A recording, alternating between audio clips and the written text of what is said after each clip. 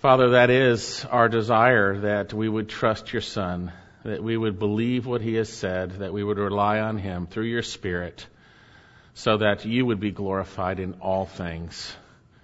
And Father, we pray that right now as we come to hear your word, to worship you and listening to what you have recorded in your word for us, that our hearts would be right, that not one person listening or here would have sin that isn't dealt with, that we would set aside all the sin and all that remains of wickedness and receive your word implanted.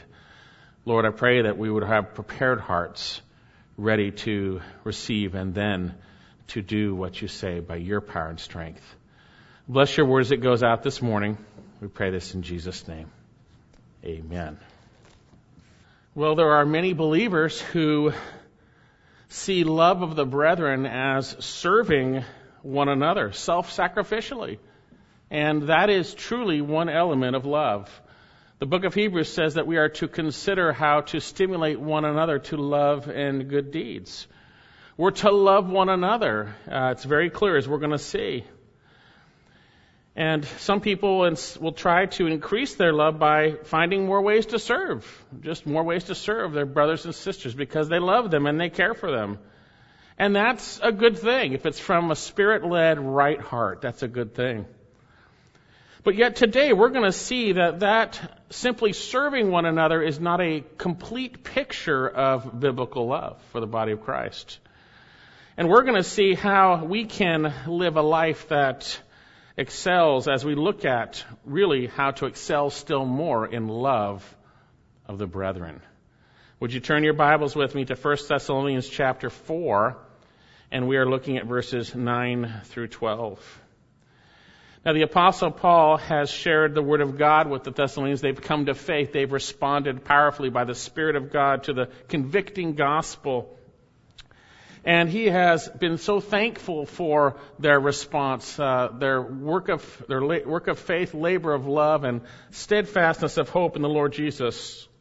And within that, the Apostle Paul has been so thankful of the response of those around who have heard the testimony that has gone throughout the region in which Thessalonica was, that they had turned to God from idols to serve a living and true God and to wait for his Son from heaven. And that's what chapter 1 is about, Paul's thankfulness for what God had done in the lives of the Thessalonians. They'd truly come to faith. Then in chapter 2, we see in the context of Satan's strategy to slander and separate, the Apostle Paul needed to then defend himself with the Thessalonians. You see, the Apostle Paul had come and he had shared the Word of God for 3 weeks. They had come to faith, and then he was driven out of town. And then after he had been driven out of town, he was concerned about the Thessalonians, so he sent Timothy back to see how they were doing. And this letter is a response to that report. And yet there was obviously some need, the Apostle Paul felt, to defend the manner in which he had come to them. And so he shared that they had come with right motives. They had shared the Word of God and they had imparted their lives. All that these Thessalonians would walk in a manner worthy of God. And he was so thankful that they truly received the Word, not as the word of men, but God's Word, which performs its work in you. And he shared that work was being performed as they did even experience persecution because of God's Word at work, and also had blessed eternal relationships. And as I mentioned, the Apostle Paul in chapter 3 we see was very concerned about the Thessalonians. So he sent Timothy to strengthen and encourage them as to the faith. And Timothy went and he brought back a good report that they were standing firm in Jesus, and that they had love for one another and love for the Apostle Paul, and that they had a good attitude towards him and his companions. And the Apostle Paul made it clear in his thankfulness that he could not thank God enough for their response, and that he really lives if they stand firm in the Lord. And within that, the Apostle Paul made it clear he was praying for them, that God would cause their love to abound, and it's only the Lord that would do that. And then we came into chapter 4, in which the Apostle Paul begins to share instructions for the Thessalonian church. And we saw that within these instructions, these chapters 4 and 5, are really practical instructions for our walk with Jesus Christ. Now, they were walking in a manner that did please God and did honor Him, but they were to excel still more. And He calls upon them to remember the previous instruction that they had received. And indeed, chapters 4, verses 1 through 3 give us a framework for the rest of the book, as Paul is commanding and instructing them via the authority of the Lord Jesus Christ on how they are to walk and please the Lord God. Let's read that actually. Chapter 4, verse 1. Finally then, brethren, we request and exhort you in the Lord, Jesus, that as you received from us instruction on how you ought to walk and please God, just as you actually do walk, that you may excel still more. For you know what commandments we gave you by the authority of the Lord. And then he revealed that this is God's will, their sanctification, that they are set apart from sin unto the Lord. That is what God is doing. And then from there, he begins to share some specific areas of God's will. First of all, what we saw last week, that we should abstain from sexual immorality. That we need to keep applying biblical principles in the context of a real relationship with Jesus and abstain from those things. And that each one is to understand how to possess his vessel in sanctification and honor, not in lustful passion like the Gentiles who do not know God. And we need to be ever mindful of the consequences of this terrible sin is so destructive, not only on self, but also against others. We are to know that the Spirit of God has been given to us, and we have the ability within that to rely on Him and not, because we can't stay away from sin on our own. Only God can enable us to do that. And so at this point, the Apostle Paul transitions to a new subject in which they are to excel still more, from sexual purity to then, which involves self-love, by the way, to then to excel still more in love of the brethren. And what I meant by sexual purity, when you're not pure, it's self-love. And now he extends to now how we should love in a selfless way, a true love of the brethren. So we're going to see today how we can live a life that excels in Christ, more specifically in the area of the love of the brethren. Look at verse 9. Now as to the love of the brethren, you have no need for anyone to write you. For you yourselves are taught by God to love one another. For indeed you do practice it towards all the brethren who are in Macedonia. But we urge you, brethren, to excel still more, and to make it your ambition to lead a quiet life, and to attend to your own business, and work with your hands, just as we commanded you, so that you may behave properly towards outsiders and not be in any need. Now, from our passage today, I think we're going to see three things. First of all, the basic instruction to, again, excel still more, but in the area of love for one another. Then we're going to see three specific but yet unusual expressions of love in the body of Christ that these Thessalonians needed to excel in, and we do too. And then we're going to see the rationale for such love. So notice as we begin, we are to be excelling still more in our love for the brethren. Verse 9, now as to the love of the brethren. And we're going to see in a minute, that's phileo, brotherly love. The brethren, you have no need for anyone to write you, for you yourselves are taught by God to agape, or to love one another.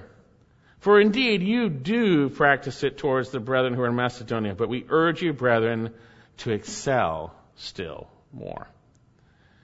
Remember we saw in verse 1 that we were to excel still more, that they were. They were to excel still more in how they ought to walk and please God. And that happens through the instruction of the Word of God to a willing and receptive heart that has the Spirit of God and is able thus to respond. And he says they were to excel still more. Same phrase. The term excel means to abound more and more.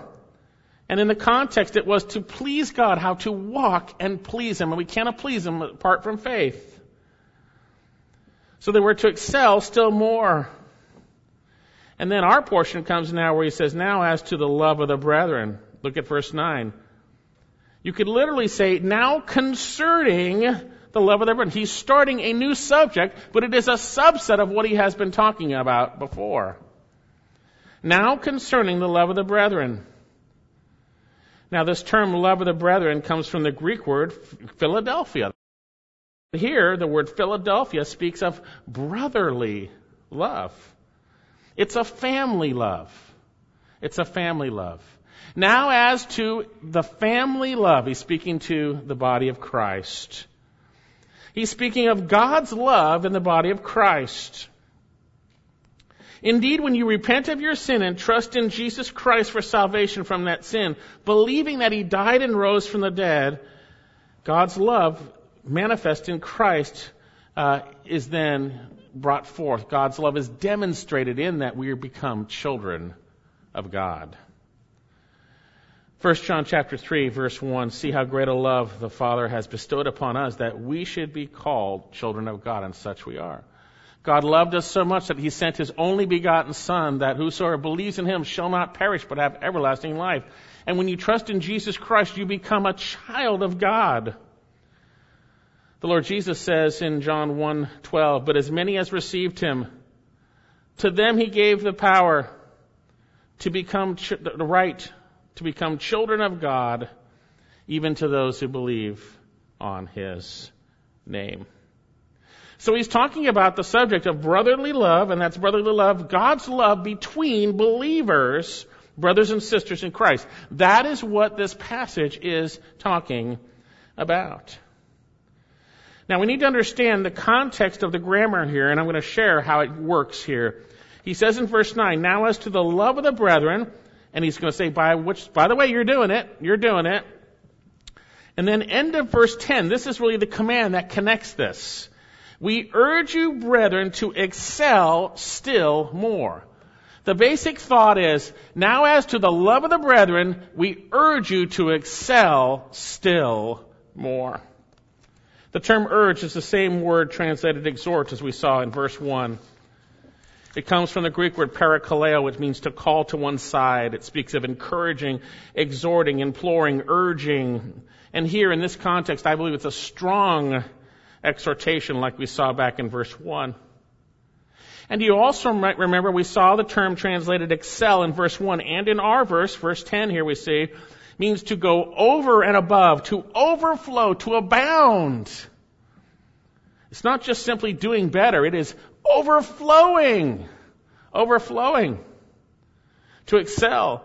And the term translated more, still more here, means to a greater degree. And what is it there? To excel and abound to a surpassing degree, or greater degree? Well, in verse 1 it was in how to walk and please God, but here we have a subset of that. In how to love the brethren. That's what our passage is about. Excelling still more in the love of the brethren. You might remember in chapter 3, he prayed that the Lord might increase their love for one another, that might abound. That was his desire. May the Lord do that. May the Lord do that. And now he is instructing them, and we see in the context that it is through biblical instruction that we learn what God desires for us, and then our hearts are changed, and we allow his Spirit to implement that in our lives. So then, he says that we should be excelling still more in the love of the brethren. But how can we do this? These Thessalonians were young believers. They were under a year old in the faith, and they were called to excel still more in their love of the brethren. Notice, we see that he reveals the basis for biblical love. Verse 9, now as to the love of the brethren, you have no need for anyone to write you, for you yourselves are taught by God to love one another. How are they to love? The answer is quite obvious. You yourselves are taught by God to love one another. Hey, you don't need anyone. You have no need of anyone to come and teach you about biblical love for the body of Christ. You have no need of that because, as we see, it is an innate reality to those who are truly in the faith. God continually, habitually teaches. For you yourselves, that's emphatic, are taught by God. And this is an interesting word. It's the word taught and God put together. It's a cognate. Literally means divinely instructed. You don't need a teacher in this because it is innate to your reality of your relationship with Jesus Christ.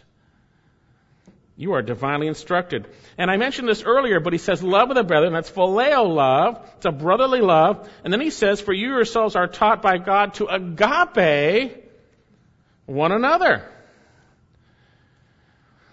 Indeed, we will, as we will see, in a true relationship with Christ, we are going to love our brothers and sisters. Now, the question is, sometimes we leave our first love in a sense, which is Jesus, and thus loving his people, or our love becomes maybe distorted, or whatever it might be. It may not be complete. There may be an inaccurate view. Sin gets in the way. But he's saying you don't need to be taught about how to love your brothers and sisters.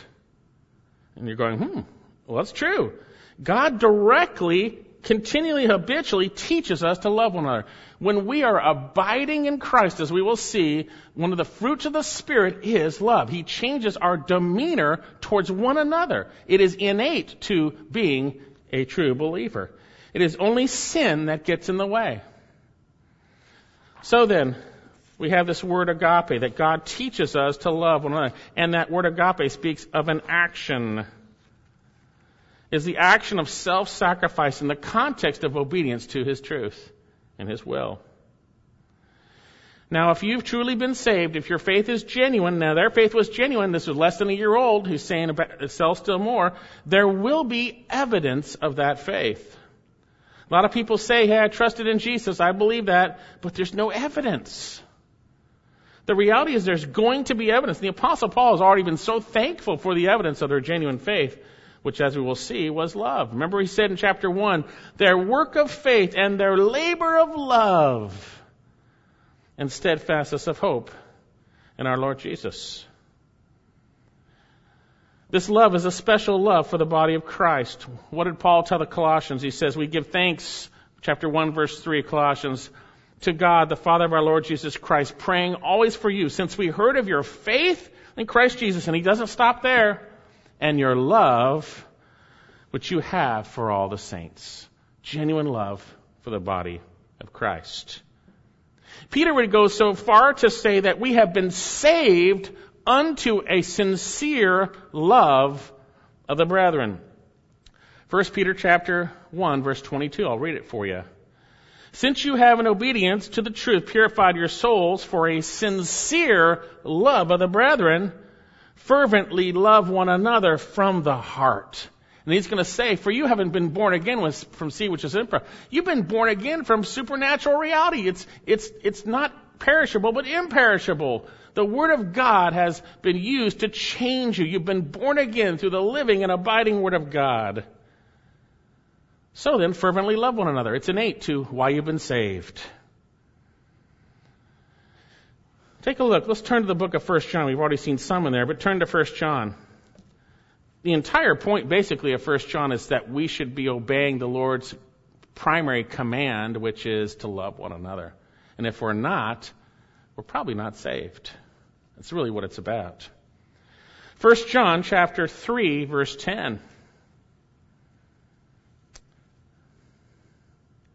By this, the children of God and the children of the devil are obvious. Anyone who does not practice righteousness is not of God. That's pretty simple. Nor the one who does not what? Love his brother. Basic statement. You don't love your brothers and sisters in Christ, you are not of God. For this is the message which you have heard from the beginning, that we should love one another, not as Cain, who was of the evil one and slew his brother. And for what reason did he slay him? Because his deeds were evil and his brothers were righteous. Do not marvel, brethren, if the world hates you.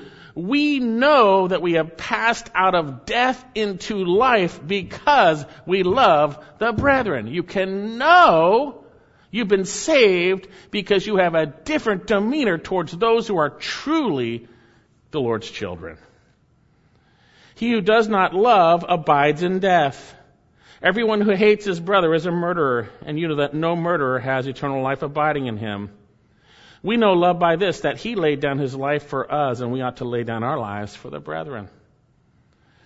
How about 1 John 4:7? Turn up another chapter. Beloved, let us love one another. Look at this. For love is from God. And the implication, as we see in other passages in here, is when we are abiding in Christ, we are going to love. It is innate to our true new nature in Christ. Let us love one another, for love is from God, and everyone who loves is born of God and knows God. That's the test. That's the test. And he says here, the one who does not love does not know God, for God is love. By this, the love of God was manifest in us, that God has sent his only begotten Son into the world so that we might live through him. In this is love, not that we loved God, but that he loved us and sent his Son to be the propitiation for our sins. Beloved, if God so loved us, he gave himself for us, right? He sent his Son. We also ought to love one another. You see, if you've truly been saved by God's grace and his love has been manifest to you, you've received it. The love of God has been demonstrated and is demonstrated in Christ dying for your sins. You're going to be changed. You're going to have a different demeanor towards the Lord and his people. He says in verse 12, no one has beheld God at any time. If we love one another, God abides in us, and his love is perfected in us. By this we know that we abide in him and he in us, because he has given us of his Spirit. And then you can go to verse 19. We love because he first loved us. You see, when you have the Spirit of God and you're relying on the God that gives you his Spirit, you're going to manifest his character. And one of the fruit of the spirits we see, the first is what? Love. But yet sometimes we have a wrong view of love. We don't understand what love truly is from a biblical perspective. John read this earlier, but turn to 1 John chapter 5. 1 John chapter 5.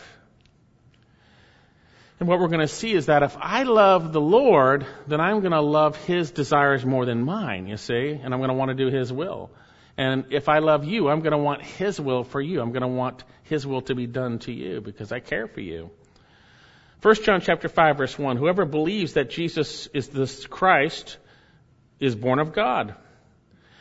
And whoever loves the Father loves the child born of him. Now, certainly we understand we love Jesus, but here it's actually speaking of the children of God. Keep reading.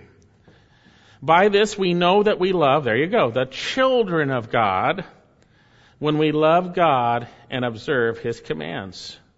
You see, if I love you, I'm going to consider his will more important, and I'm going to do that in relationship to you, you see, because you're more important. He says, for this is the love of God, that we keep his commandments. Those are commands, his commands. And his commandments are not burdensome. For whoever is born of God overcomes the world, and this is the victory that has overcome the world, our faith. You see, it's a changed heart that enables one to have a desire that is changed and desires to do God's will for the benefit and blessing of those in the body of Christ. 2 John, turn up to 2 John chapter, well, there's only one chapter. 2 John verse 4. I was very glad to find some of your children walking in the truth, just as we have received the commandment to do from the Father. And now I ask you, lady, not as writing to you a new commandment, but one which we've had from the beginning, that we love one another. And this is love. Here you go. Here's a definition. That we walk according to his commandments. This is the commandment, just as you have heard from the beginning, that you should walk in it. Some examples. He says that we should forgive one another. If I don't forgive you, I am not loving you. We're to think of others as more important than ourselves. We're to not be selfish. When I'm selfish, I'm not loving you. I'm self-loving, right? We're to do nothing from selfishness or empty conceit. When God's word is working in me, it is exhibiting a love towards you. And that's how you can know that. You see, indeed, when we walk by the Spirit, we'll experience the fruit of the Spirit. And the first fruit is love. So God's love And a love that's from us flows from the believer who is abiding and obeying Christ, led by the Spirit of God. And it is an evidence of a changed life. So does your life exhibit an evidence of true faith in Jesus? A love for his people? As exemplified in obeying his word towards one another, whether it's in your marriage, whether it's at wherever situations your brothers and sisters are around you? Do you have a desire to obey Christ, seeing others as more important than yourself, or are you always focused on serving your self-interests? Listen to the warning in the book of Hebrews. Turn to Hebrews chapter 10, verse 22. He says, "Let us draw near with a sincere heart in full assurance of faith, having our hearts sprinkled clean from an evil conscience and our bodies washed with pure water." Amen, right? "Let us hold fast the confession of our hope without wavering, for he who promised is faithful. And let us consider to what? To stimulate one another to love and good deeds." That's the last "let us," okay? Let us consider how to stimulate one another to love and good deeds. And notice, this is connected. It doesn't stand on its own. Not forsaking. Consider how to stimulate, not forsaking. Consider how to stimulate, not forsaking our own assembling together, as is the habit of some, but encouraging one another all the more as you see the day drawing near. For, he's explaining based on what he just said, for if we go on sinning willfully, that's not trusting, hoping, loving, and gathering because you're loving, right? He says, after receiving the knowledge of the truth, there no longer remains a sacrifice for sins, but a certain terrifying expectation of judgment and the fury of fire which will consume the adversaries. If you are not loving, if you never have loved, then something is wrong. You don't know the God of love. That means sin is in the way. But God is a God of love, and he declares that to you, and he wants you to understand that. So you would turn and trust in Jesus Christ and be saved. And by your new nature in Christ, you will have the ability then and the desire to love one another. It is innate to those who have trusted in Christ. Faith in Christ and love for his people go hand in hand. So back to our passage. Notice they were doing it because they're real believers. Back in 1 Thessalonians 4. "Now as to the love of the brethren, you have no need for anyone to write to you, for you yourselves are taught by God to love one another. For," verse 10, "indeed you do practice it towards all the brethren who are in Macedonia." Hey, you are doing it. Indeed, you, Thessalonians, are loving. You are manifesting a love. It is happening. It is happening. You are loving the believers throughout the whole Roman province of Macedonia. That's the Macedonia. It's the province of Macedonia. That is where Thessalonica is, in that province. And so he's encouraged them. You're doing well. You are loving the brethren. You're doing well. You do it. But he's going to tell them that they need to excel even more. Excel even more. And he's going to give them some areas in which they may not have thought of, and you may not have thought of, which are an evidence of a lack of love that they need to excel in. You see, sometimes we as believers can be walking in love. We can be manifesting his love because we will. But there are areas in our lives that the Lord Jesus has to address which are not really loving the way we should. And he needs to address those areas in our lives. The Thessalonians, as you'll notice as we look at this passage, are not being reproved. Even though he's going to share 3 different areas, which could be a reproof, by the way, and as I share it, it may be a reproof to some of you, but it's not really a reproof in the sense that he just wants them to excel by addressing these areas. You see? So then, notice he says, "But we urge you," end of verse 10, "brethren, to excel still more." You're doing well. You're loving the brethren. But overflow to a greater degree. To a greater degree. And that goes for us, right? The same thing. And the only way we can do so is by abiding in Christ. We know that. We love because he first loved us. That self-sacrificial agape love is demonstrated in spirit-led obedience. Self-sacrifice. We see that with the Lord Jesus Christ in Philippians chapter 2. We're to have the mind of Christ, the same mindset in the context of love. Read Philippians 2, that he didn't consider equality with God a thing to be grasped, but he humbled himself, taking on the form of a bondservant, and in likeness of men, he served, he became obedient to the point of death, even death on a cross. That's love. And that was for us. That was for us. When you, in the context of trusting Jesus, obey his word, it's going to manifest in love for the body of Christ. And we're going to see it has an effect on those around us, even non-believers. And indeed, I've seen even in this body, people's love increase. But for each one of us, including myself, the Lord is telling us to excel still more. Don't stagnate. Continue to grow in your love. Continue to grow in your love. And then at this point, he's going to share some areas in which they might not have thought of were actually a hindrance to love. He's not reproving them. He's encouraging them to address these areas and then to do the right thing in these areas. Sometimes there are areas in which we are misled as we are doing the right thing. We are misled, and we need to understand where we're wrong so that we can excel in love. And he's going to do that here. And notice he shares 3 expressions here of true love of the brethren, specific areas of obedience that we or you may not even be aware of in the terms of love. You may be loving and you're excelling, but you didn't realize that there was an area here that needed to be addressed so that you could excel still more. Verse 10, the end of it. But we urge you, brethren, to excel still more. And, notice the and there, very important. It's not a new thought here. And to make it your ambition to lead a quiet life, and to attend to your own business, and to work with your hands, just as we commanded you. Now, there are some commentators that see verses 11 and 12 as speaking of a completely different subject than love, and I disagree. The Greek grammar points to the reality that he is continuing the thought with that and there. He is continuing the thought.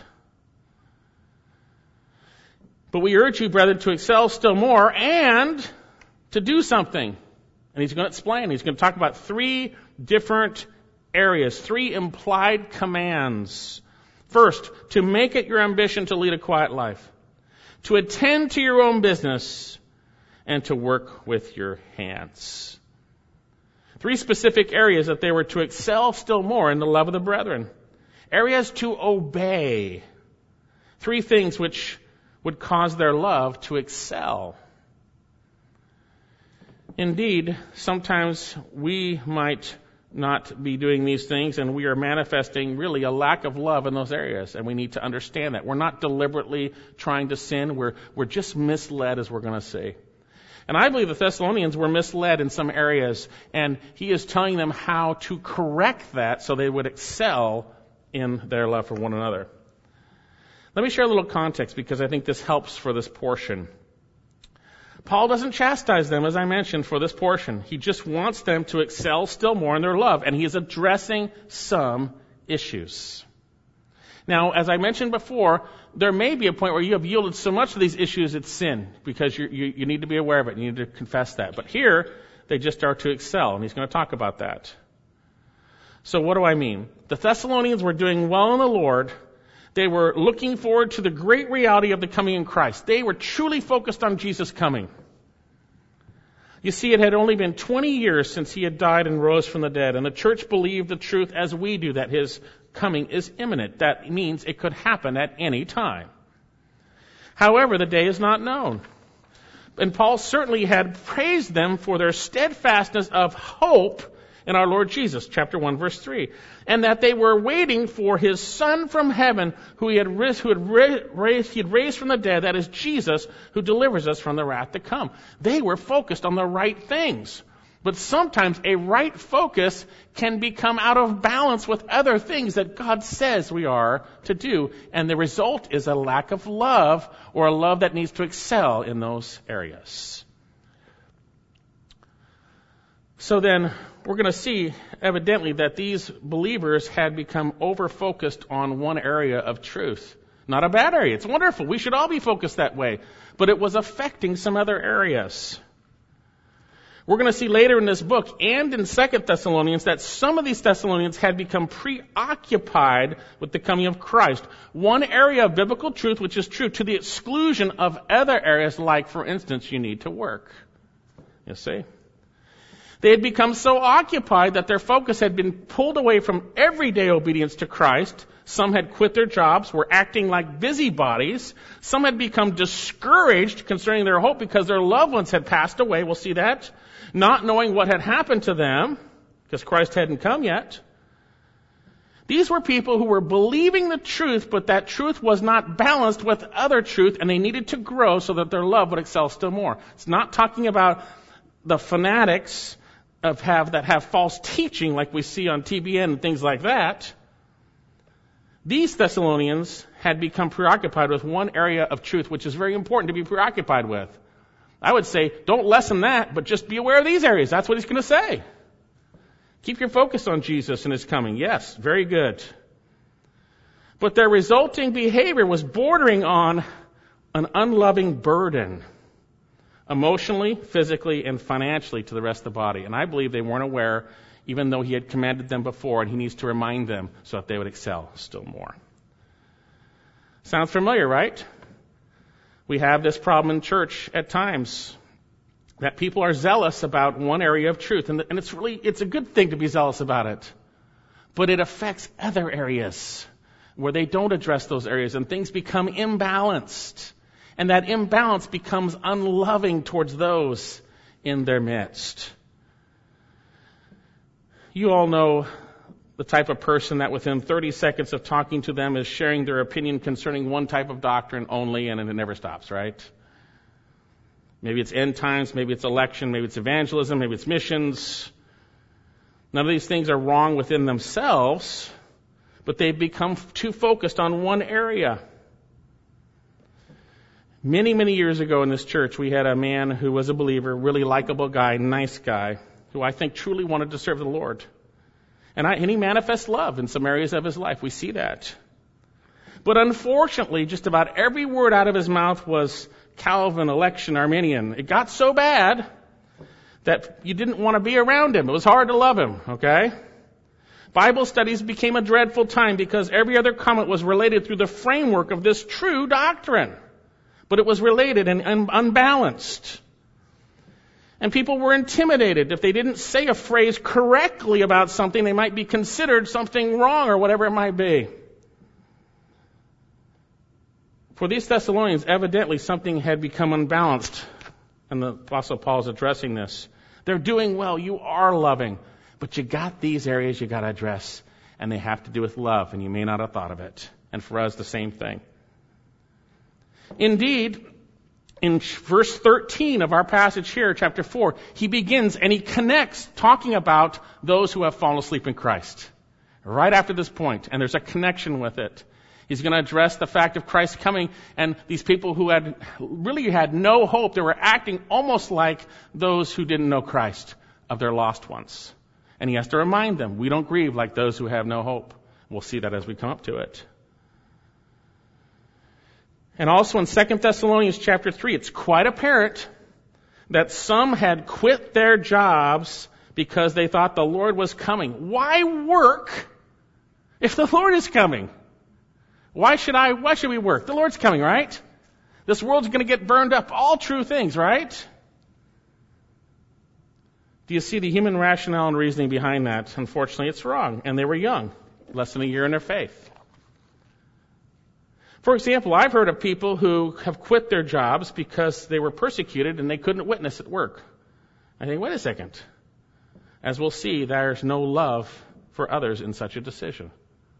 It's a lack of love, as we're going to see, even though it may be based on truth or true realities in Christ. So with that in mind, the Apostle Paul addresses some issues related to their right, yet slightly misguided focus, and we see some unique expressions of love. What's the first one? Well, we're to love one another by leading a quiet life. We're not to be a fanatical, emotional drain on the body of Christ. Look at verse 10 again, the end of it. But we urge you, brethren, to excel still more and to make it your ambition to lead a quiet life. You want to excel in your love for the brethren?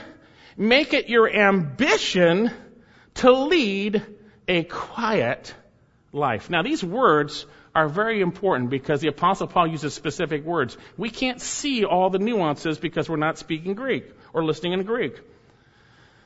But this term, translated ambition, means to be ambitious, obviously, to be zealous, to strive eagerly. The implication is you are zealous about this area, but be zealous about this. Be zealous about this. The word translated quiet life speaks of an inward rest or calm with an outward silence. It is used to speak of resting in Luke chapter 23:56, and it is also translated in many places silent in relationship to speech. They were silent. Silent. Here's the oxymoron. He's saying, you want to be zealous about the Lord, doctrinal truth, about His Christ coming? Be zealous about being quiet. Be zealous about being quiet. There's a spiritual laser beam right to the heart of the matter, right? There are some people who are actually loving the Lord and they're good brothers and sisters, but this area needs to be addressed. It needs to be addressed. You want to be zealous about the Lord? Be zealous about being quiet. Be fanatical about being quiet. That's love. Brother and sister, you need to recognize an unbalanced zealousness manifest in your speech is unloving and it can hurt people. Be fanatical about being quiet. Make it your ambition. You think of an ambition. What's your ambition in your life? Make it your ambition to have your lips zipped, right? To be quiet. We need to think about this because I know that we want to follow the Lord and we want to love the Lord and we need to excel still more and we are excelling, but sometimes there's areas that we need to, like that, to excel still more. Be fanatical about being quiet. If you want to excel still more in your love for another, let's close our mouths and let the Spirit of God control our speech. You think working out at the food bank and things like that is a loving act, but so is a tongue controlled by the Holy Spirit.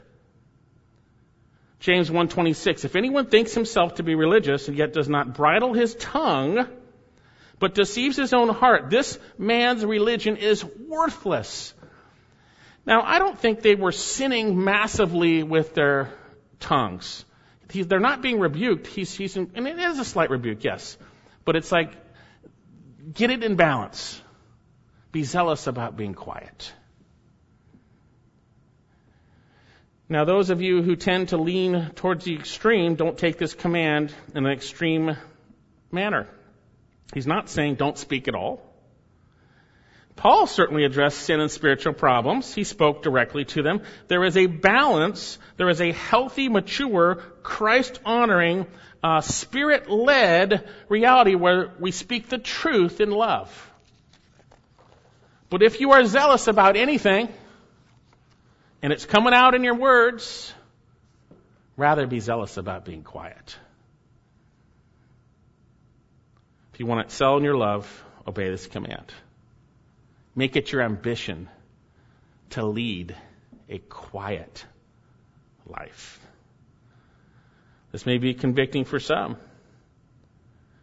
And it may not be that you're sinning really outright. It's just something that God wants you to be aware of. Things are out of balance.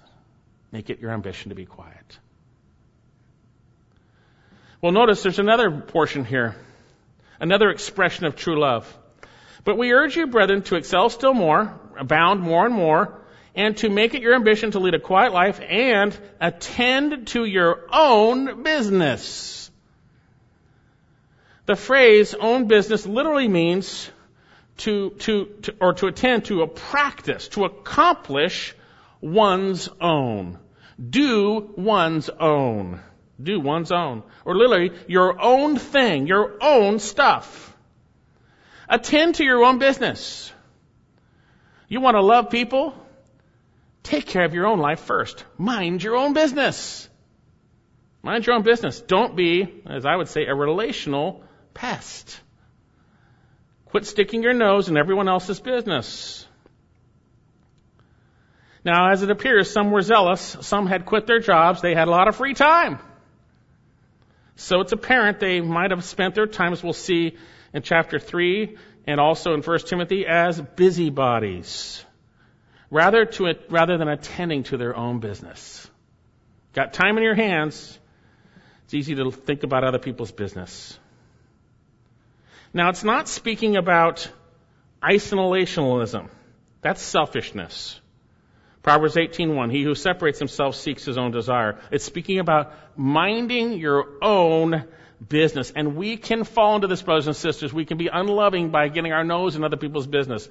Whether it's through hearing prayer requests or whatever it might be, we start to get focused on other stuff.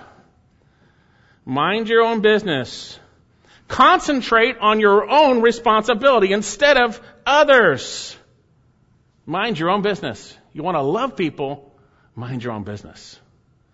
This one, I think, is widely happening in church at times.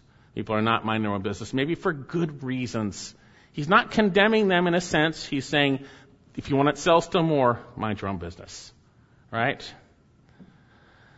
Now, as a pastor, this is a difficult one because I'm supposed to be watching over the souls of the flock. And so whenever I feel that there's a line that's getting close to, I'm reminded of what the Lord Jesus said to Peter. Turn to John 21. John 21. The Lord is going to tell Peter basically what's going to happen to him when he dies, or how he's going to die, the manner of death that's going to happen. And then Peter's going to make a little request. And the Lord is going to give an answer that we need to think about. And this is helpful when we think about what's going on in other people's lives. Sometimes for good reasons we love them, but we're really not minding our business, right? John 21, verse 18. Truly I say to you, speaking to Peter, that when you were younger, you used to gird yourself and walk wherever you wished. But when you grow old, you will stretch out your hands, and someone else will gird you and bring you to where you do not wish to go. Now he said this, signifying what kind of death he would glorify God. And when he had spoken this, he said, follow me. Peter turned. Now, is he doing what Jesus said? He's, follow me, right? That's what he says. Now, Peter turned around, and seeing the disciple whom Jesus loved following them, the one who also had leaned on his breast at the supper and said, Lord, who is the one who betrays you? Peter, therefore, seeing him, said to Jesus, here you go, Lord, saying Jesus, Lord, and what about this man? What about him? And notice the answer. Jesus said to him, and he's speaking, what's his death going to be like? And Jesus said to him, if I want him to remain until I come, what is that to you? You follow me. What is that to you? Let them lead their own lives. Now, if it's certainly sin that is over and over, you need to address it for their good, come alongside, that's one thing. But we get too caught up in people's lives, and we don't mind our own business. What is it to you? You follow me. And that's the verse that convicts me and keeps me straight. And should keep you straight too. Therefore, this saying, therefore, he went out among the brethren that the disciple would not die. Yet Jesus did not say to him that he would not die, but only, if I want him to remain until I come, what is that to you? Let the Lord take care of other people's business. Mind your own business. Mind your own business. Paul addresses this problem in 2 Thessalonians chapter 3. Turn there, 2 Thessalonians 3. And again, they had quit their jobs, evidently, but they were doing it for the right reason, but it was the wrong action. You know, you can have the right reason or motive and do the wrong thing. Right? 2 Thessalonians 3, verse 11. For we hear some among you are leading an undisciplined life, doing no work at all, but acting like busybodies. Did you hear about so-and-so's whatever it was? Let's pray for them. Did you also hear about that? Did you hear about this? Mind your own business. Mind your own business. Speaking to young widows with much time on their hands, those who some had even given themselves over to serve Satan. You can read that portion. 1 Timothy 5:13, and at the same time they also learn to be idle as they go around from house to house, not merely being idle, but also gossips and busybodies. You've heard that term, what about the devil's workshop, right? I forget now. The idle time, that's it, right? Right? Idleness is the devil's workshop. Well, yep, Satan gets a chance to get in there. We should be minding our own business. Excel still more in your love. You are loving the body of Christ, but do so by minding your own business. Excel still more. And maybe that's convicting for some because you thought, hey, I really was interested in where they're at with the Lord and I want to help them and that's the motive. It's a good motive, but you're not minding your business. Mind your own business. Now look at the third one. He says, but we urge you, brethren, to excel still more, to make it your ambition to lead a quiet life and to attend to your own business and then work with your hands. Love the body of Christ, excel still more by working hard. Ultimately, don't be a financial drain on the body of Christ. There was a problem here in Thessalonica. Again, there were those who were out of work doing nothing because they were focused on Christ's coming. And turn to 2 Thessalonians chapter 3. And this was in contradiction to the instructions that Paul had given them, you see. 2 Thessalonians chapter 3. For you yourselves, verse 7. For you yourselves know how you ought to follow our example, because we did not act in an undisciplined manner among you, nor did we eat anyone's bread without paying for it. But with labor and hardship we kept working night and day so that we might not be what? A burden to any of you. That's true love, by the way. Not because we didn't have the right to this, but in order to offer ourselves as a model for you, that you may follow our example. For even when we were with you, that's the first 3 weeks of their faith, by the way, we used to give you this order: if anyone will not work, let him not eat. For we hear that some among you are leading an undisciplined life, doing no work at all, but acting like busybodies. Now such persons we command and exhort in the Lord Christ to work, Jesus Christ, to work in a quiet fashion and eat their own bread. Some of you are not loving because you're not responsible. Maybe you don't realize that, but you become a burden to the body of Christ. That's not loving, and they were to love. They were to love. You want to excel still more in your love for the brethren? Work hard. Work hard with your own hands. Don't be a burden. Eat your own bread. Push your own wheelbarrow. Pay your own bills. In this, you will love the brethren. Now, certainly there are times when people are in genuine need and we want to help them. How can we not? How would the love of God be in us if we don't? But this is speaking of those who are able to work and are not working the way they should. Now, we've had people here, that seemed to be following the Lord, but yet had some work issues. And I would talk to them, I'd say, well, what about this job? Oh, no, I can't do that. What about this? Oh, no. There's always, work. Love your brothers and sisters. So then, we have these commands. Make it an ambition to lead a quiet life, attend to your own business, work with your hands, and notice what he says in the end of verse 11 back in 1 Thessalonians 4. Just as we commanded you. Hey, we commanded you before. Do this. We've given you these commands. Obey them and excel still more in your love. Excel in your love for one another. You want to love your brothers and sisters even more? Lead a quiet life. You want to love your brothers and sisters even more? Mind your own business.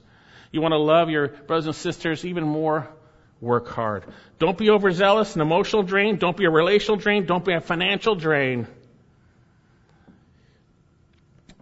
Now, maybe you've been convicted that you haven't loved the way you should in these areas, and praise the Lord. Just confess if you have sinned. If you haven't, to be determined to excel still more.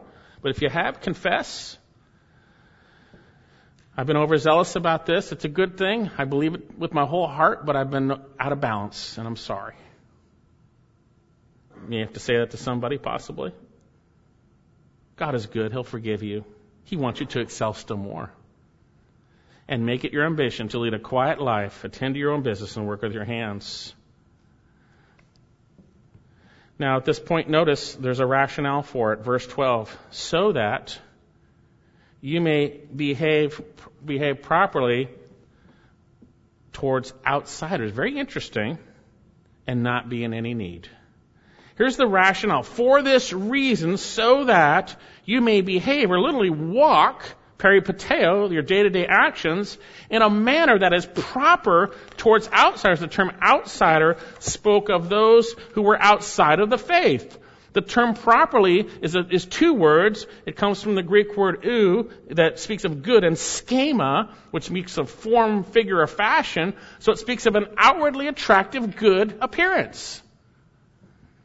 Do these things so outwardly what they see is not going to stumble them. How many non-believers have been stumbled by people talking all the time about doctrine and this and that, keeping their mouths and being busybodies, and even believers who are sharing their faith, but yet they're not working or whatever it might be? Don't stumble them. So that you may behave properly towards outsiders. People are watching. It's important. It's serious. Keep your mouth shut. Don't be fanatical, emotional, drain the body. Even the non-believers can see that. It's a serious issue. Remember Matthew chapter 5. We are the light of the world. We're the salt of the earth, right? But notice also, I think he speaks of believers in the second half of this, and not be in any need. It's not the world that provides the needs of non-believers. Usually when believers are in need, they go to the body of Christ. And there is an appropriate place for that. There is no doubt that we want to help people that are in true need. But these are people who are in need because they have not obeyed the Lord in certain areas. That you wouldn't be in any need. That you wouldn't be a drain on the body of Christ. It's unloving to be needy. Emotionally, spiritually, or physically. It's unloving. Sell still more. Sell still more. So how can we excel still more in our walk with Christ? Here we are to excel in our love for one another through Spirit-led personal obedience to the Lord in regards to His commands. And secondly, we are to recognize those areas in our lives that are unloving and confess it. We need to be quiet, mind our own business, and work hard. Because the world is watching, and the body can be burdened. So how are you doing? Any areas that you need to excel still more in? The Thessalonians did, and I believe we do too. Hopefully we've been convicted in those areas, and we will, by His power and strength, confess if we need to, but also move forward and grow and excel still more in these areas. Let's pray. Dear Lord, I thank You so much for Your word. We need it so desperately. And I thank You how gracious You were through the Apostle Paul in these areas, Lord God. And I pray that graciousness would come through as we address these issues, that we would excel still more in love for one another. And if those specifics apply to any of us, that we would see that rightly and excel still more in these areas. Lord, You're a gracious God, and we ask You to change our hearts, that we would be more like Your Son, Jesus, that You would change us so that You would be glorified in our actions. We pray this in Jesus' name. Amen.